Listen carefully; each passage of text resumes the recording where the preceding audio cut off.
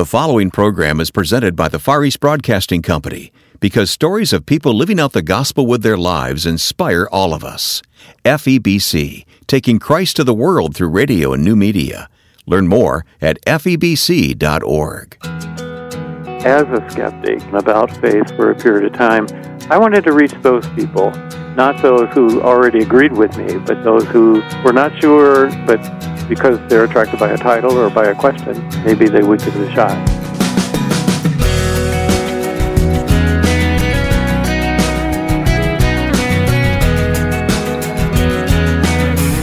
His writings have accomplished his goals over and over again. Coming up, you'll meet author Philip Yancey and learn more about his life and purpose of exploring the deeper spiritual questions often asked by skeptics and believers alike. Welcome to First Person. I'm Wayne Shepherd. My conversation with Philip will begin in just a moment. Thanks for listening. As always, I invite you to check out our website for additional information about this week's interview, as well as hundreds of previous interviews. Visit firstpersoninterview.com to listen. And to download programs for on-demand listening, use our free smartphone app, First Person Interview. These conversations are made possible by the Far East Broadcasting Company. Please visit FEBC.org for stories of changed lives through the hundreds of broadcasts that go out each day. Well, probably like you, I would be hard-pressed to name a favorite book by Philip Yancey. His writings often explore the deeper questions of the Christian life and end up bolstering our faith as we dare to doubt. Philip and I talked on the phone recently, and as we began, I asked him if it was true that he was writing a personal memoir. That is true. It's not my whole life. It's really my upbringing, growing up in the racist fundamentalist South in a very conservative church, straying away from that and then finding my way back, and the journey to becoming a writer. So the early years primarily. Good. Philip Yancey, the early years. All right. Yeah, I look forward to reading that. We'll give a little preview to our listeners in this conversation, hopefully, here today, because I wanted to start with your hyper-fundamentalist background. I know that really was something you had to really kind of detox from. It was, and in Atlanta, Georgia, in the 1950s, early 1960s, racism, of course, was a big part of that, and my church was blatantly racist. I don't know if your listeners know the phrase "the curse of Ham" theory, but it was a heretical theory that Ham was cursed. It was actually Canaan in Genesis 9, not Ham, but Ham in Hebrew, we were taught, means burnt black. And so the descendants of Ham and Canaan were cursed by Noah, not by God, cursed to be slaves, to be servants of Shem and Japheth, the other sons of Noah. And for years, that was taught in the South as an explanation of why, talk about white privilege, white superiority, why whites were in charge and blacks were condemned to being the servant class. So you could never expect to see a black CEO, for example.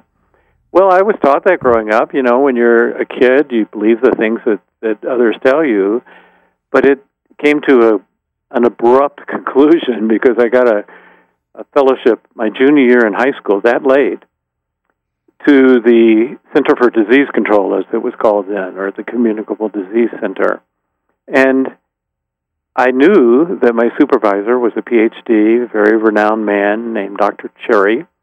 I wanted to impress him, so I studied stuff I couldn't possibly understand about his scientific expertise. And I walked into his office, opened the door, and he was a black man. Ding, ding, ding, ding. I realized that I had been lied to, that he was a brilliant man, more accomplished than just about anyone I had ever met, and he was defying what I was taught in church. And that was the sense of betrayal, part of a betrayal that made me move away from the church and become skeptical. If they can lie about race, maybe they could lie about the Bible, maybe they could lie about God, and began my own pilgrimage of trying to sort through what I was taught in this almost cultic fundamentalist background, what was worth keeping, what was biblical, what was true, and what was not. Interesting. So then you come to Christian college in the North, and the journey continued, right?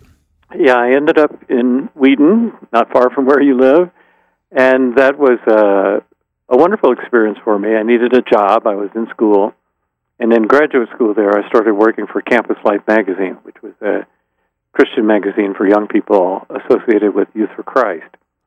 I learned to write there. I had teamwork. I had a wise mentor by a man named Harold Myra, who later became president of Christianity Today Incorporated. Of course. And journalism was a great stepping stone for me. I could write about other people's stories while I was still trying to figure out my own story. And not long after that, I met the person who really became a spiritual mentor to me. His name was Dr. Paul Brand. I was writing a book on pain, my very first book, Where is God When It Hurts? And I met him. He was a missionary in India for years, worked among people with leprosy, and he was the one who discovered the essential value of pain, how brilliantly it's designed and incorporated in our bodies to protect us against harm. And that's the problem with leprosy patients. They don't have a defense mechanism, so they hurt themselves. And for 10 years, I followed him around, and he was kind of the father I never had. My father died when I was a year old in one of the polio epidemics in 1950. And so I never really had a father figure, and he became that to me. I later kind of joke, it was a great thing to do. You get to choose your own father, you know. Some people have to go through individuation, overcoming problems with their parents or whatever. I got to choose one, and it was a great period for me just to sort out what kind of person I wanted to be. He was a beautiful model. Well, I remember, and of course it's still available widely, how beautifully written that book, Fearfully and Wonderfully Made, was, and what a great book it is. Dr. Brand was really quite a person. In fact, Wayne, just a year ago, I went back. I wrote 3 books with him, Fearfully and Wonderfully Made, In His Image, and The Gift of Pain. Mm-hmm. I took 2 of those, Fearfully and Wonderfully Made and In His Image, redid them. They'd been out for 35, 40 years, and the science had changed, the medicine had changed, and I got to go through and kind of combine them, keep the very best, edit them for a new generation of readers. He's a hero, and I didn't want his legacy to disappear. Yep. So that's been reissued by InterVarsity Press. It's called Fearfully and Wonderfully. And that's the one that's subtitled The Marvel of Bearing God's Image, is that it? Correct. Okay, that's it. All right, Good job. Well, it's so fun to talk with you. I would mention more titles of your books, but it would take the remaining time of our conversation here to list them all. But Where's God When It Hurts, you mentioned. What's So Amazing About Grace? My goodness, the issues that you've written about. And here's the thing, Philip, I remember you talk about starting out at Campus Life. I remember you writing about things back before the church was really awakened to some of these issues. I mean, you started talking about race a few moments ago, and you were writing about these things before the church was very, very comfortable talking about it openly. We had that legacy at Campus Life. This was in the early 1970s, and the church is always a little bit behind. We were kind of going through what the rest of the culture had gone through in the 1960s. Mm-hmm. We were discovering global poverty and injustice and racism and these things. And we're writing to a younger generation, and we had to come to terms with them. And because I had been betrayed, is the word I would use, by the church I grew up in, I always felt it important not just to go with the party line, but to take a look for myself, to really dive in. And I would write my books, not because I had it figured out, but because I didn't have it figured out. Sometimes I joke, when I have a deep, penetrating question, I write a book about it, because it gives me the chance to go to people who can help, go to the Bible, do the study that I need, and try to come to terms and wrestle with those questions. So for that reason, a lot of my books have titles. Prayer doesn't make any difference. Yeah. As you mentioned, Where is God When It Hurts? The Jesus I Never Knew. My books are my personal pilgrimage, and I have the great privilege, I consider it that, of being able to work out my pilgrimage in print. Mm-hmm. Well, the fact that you write with such honesty about faith and doubt, that's not the typical thing that we pull off the Christian bookshelf these days. Doubt, I mean, maybe more so now than when you were starting out in early in your career, but you led the way there, Philip. I really commend you for that. I remember the second book I wrote kind of on my own was a book called Disappointment with God. Yes. And my publisher, when they got that title on my manuscript, said, we can publish this, but I don't know about this title. Wait a minute. How about something like How I Overcame Disappointment with God? You got to choose your own title? Yeah, right. And I said, I don't really want to write to people who have overcome disappointment with God. They don't need this book. I want to write to people who are right in the middle of it. And because I had lived as a skeptic, in some ways cynical person about faith for a period of time, I wanted to reach those people, not those who already agreed with me, but those who were not sure they're ready to listen to me, but because they're attracted by a title or by a question, maybe they would give it a shot. We're getting to know author Philip Yancey on today's First Person, and I invite you to stay tuned for the second half of the conversation. Hi, I'm Ed Cannon, the president of the Far East Broadcasting Company, and I'd like to invite you to join us on our podcast, Until All Have Heard, where Wayne Shepherd and I will take you on a virtual tour around Christian ministry in the most unreached places in the world to see what God is doing through the ministry of the Far East Broadcasting Company. So listen to the new weekly podcast, Until All Have Heard, from FEBC. Listen at Apple Podcasts, Spotify, and other podcast platforms, or go to febc.org. My guest is author Philip Yancey. Philip, you left the incubator of Wheaton, Illinois, which was still kind of considered the holy city back in the day that you lived here. So many Christian organizations were founded after World War II in Wheaton, mission organizations, Youth for Christ that you mentioned, Campus Life. But you left for Colorado. Yes. And I remember at the time thinking, wow, that's pretty bold. But what was your reason for moving? Actually, we lived in Wheaton about 8 years, and then we moved to downtown Chicago. Oh, yes, I'd forgotten that. Yeah. And those were formative years. We were scared when we moved in. We're white suburbanites, and we think we're going to get mugged every other day down there. Boy, I can identify our first apartment. We came from farms, basically, and our first apartment was in downtown Chicago. My goodness. I was afraid to open the door after dark. Right, I really was, right. Yeah.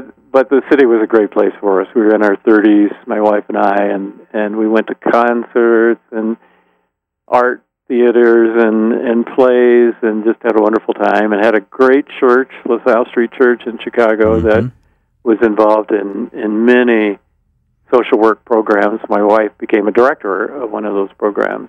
However, Chicago is a busy place. People were coming in and out, publishers, agents, meeting me. I'd look at my calendar at the beginning of the week, and it's completely full, and there's no time to write.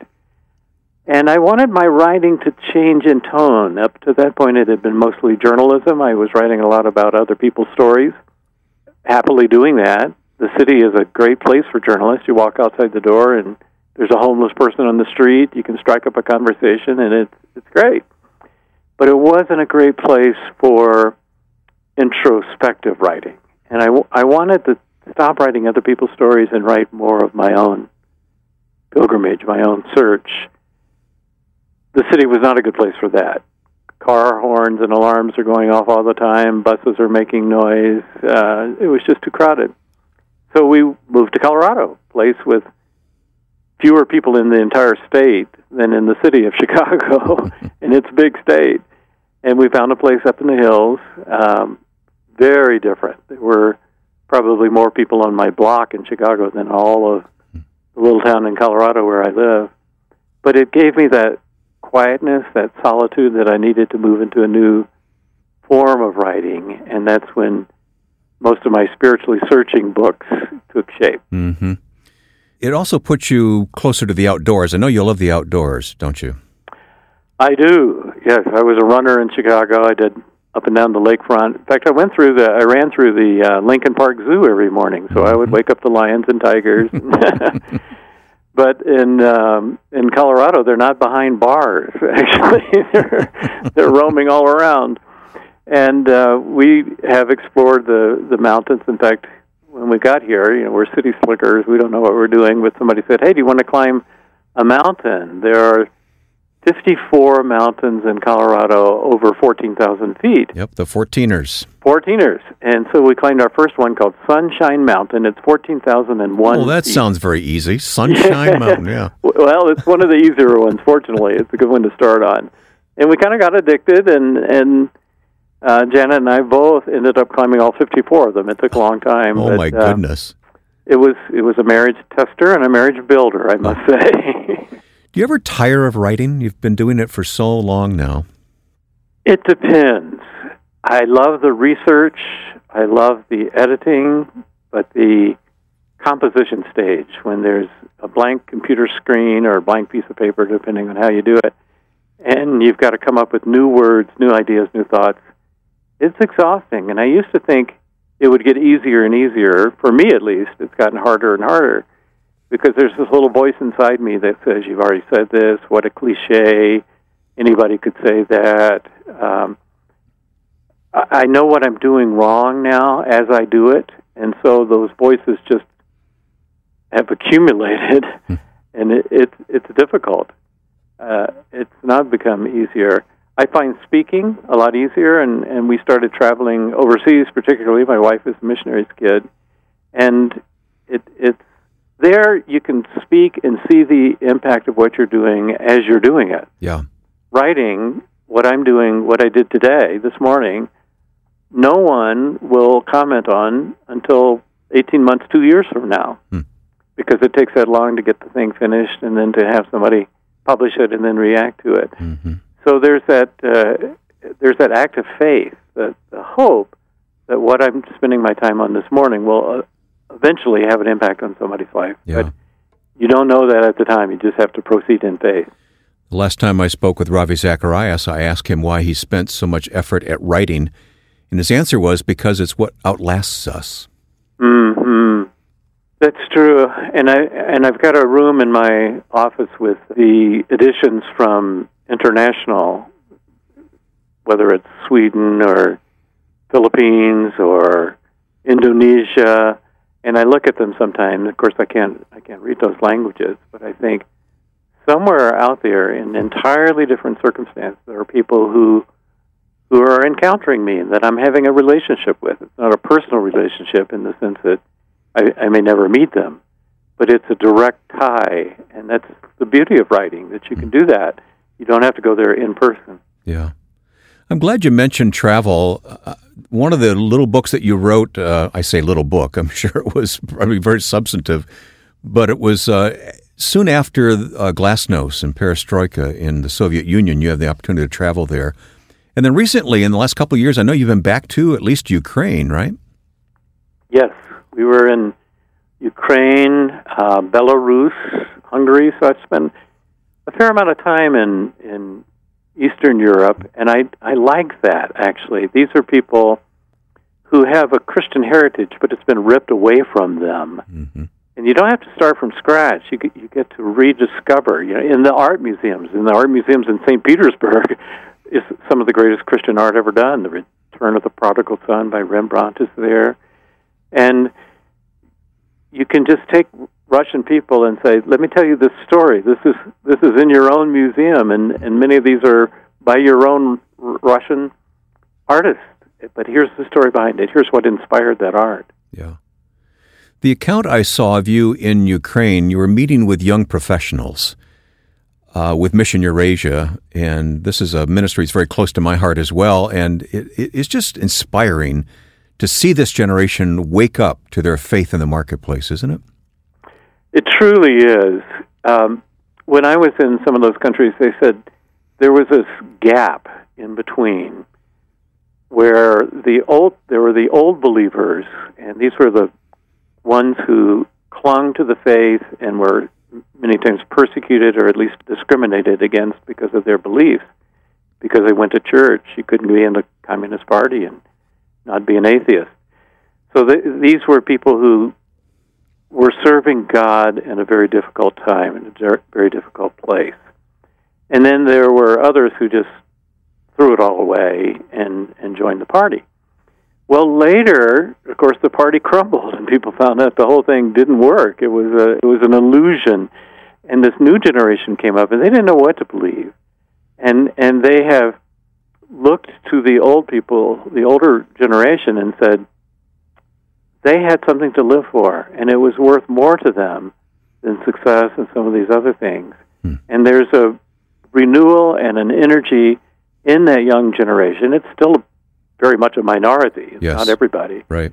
But these are leaders, and I was so impressed with the young leaders of tomorrow that Mission Eurasia had gathered together. They've got kind of ongoing programs pointed toward leaders, and I look in their future with great hope. Well, we also have radio stations there and social media broadcast through Far East Broadcasting Company. So I find that they inform and inspire my own faith.